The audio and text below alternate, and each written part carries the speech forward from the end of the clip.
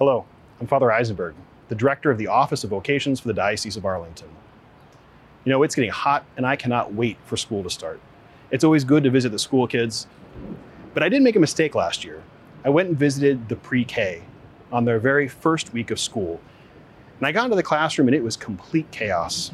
There was one kid rolling on the floor, another one was jumping, and there was one girl in the corner that had her blanket, and she was just hugging that blanket and crying. And you know, I think in some ways we're all a little bit like that girl. We have all sorts of things that keep us safe. Fences that we build, or walls that protect us, that keep us from all the harm that could be out there. But I wonder, are we really supposed to be that hidden? Maybe we're supposed to be vulnerable. And actually in our gospel today, Jesus sends out those 72 disciples. And he sends them out as lambs among wolves.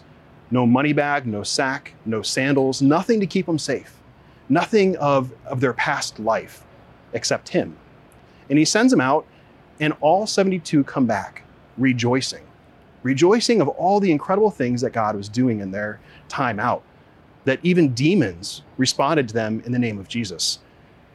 And I think it's a great challenge for us, because we like our fences, we like our walls, we like the things that protect us. Yet, at the same time, we can't have them in our lives, because then we don't allow God to work. They actually prevent us from having God in our lives. So a good challenge for you this week. Whatever wall, whatever fence is there in your life that's preventing you from being vulnerable, tear it down, rip it out, so that God can begin to work more fully in your life. God bless. Text 2M2V to 84576.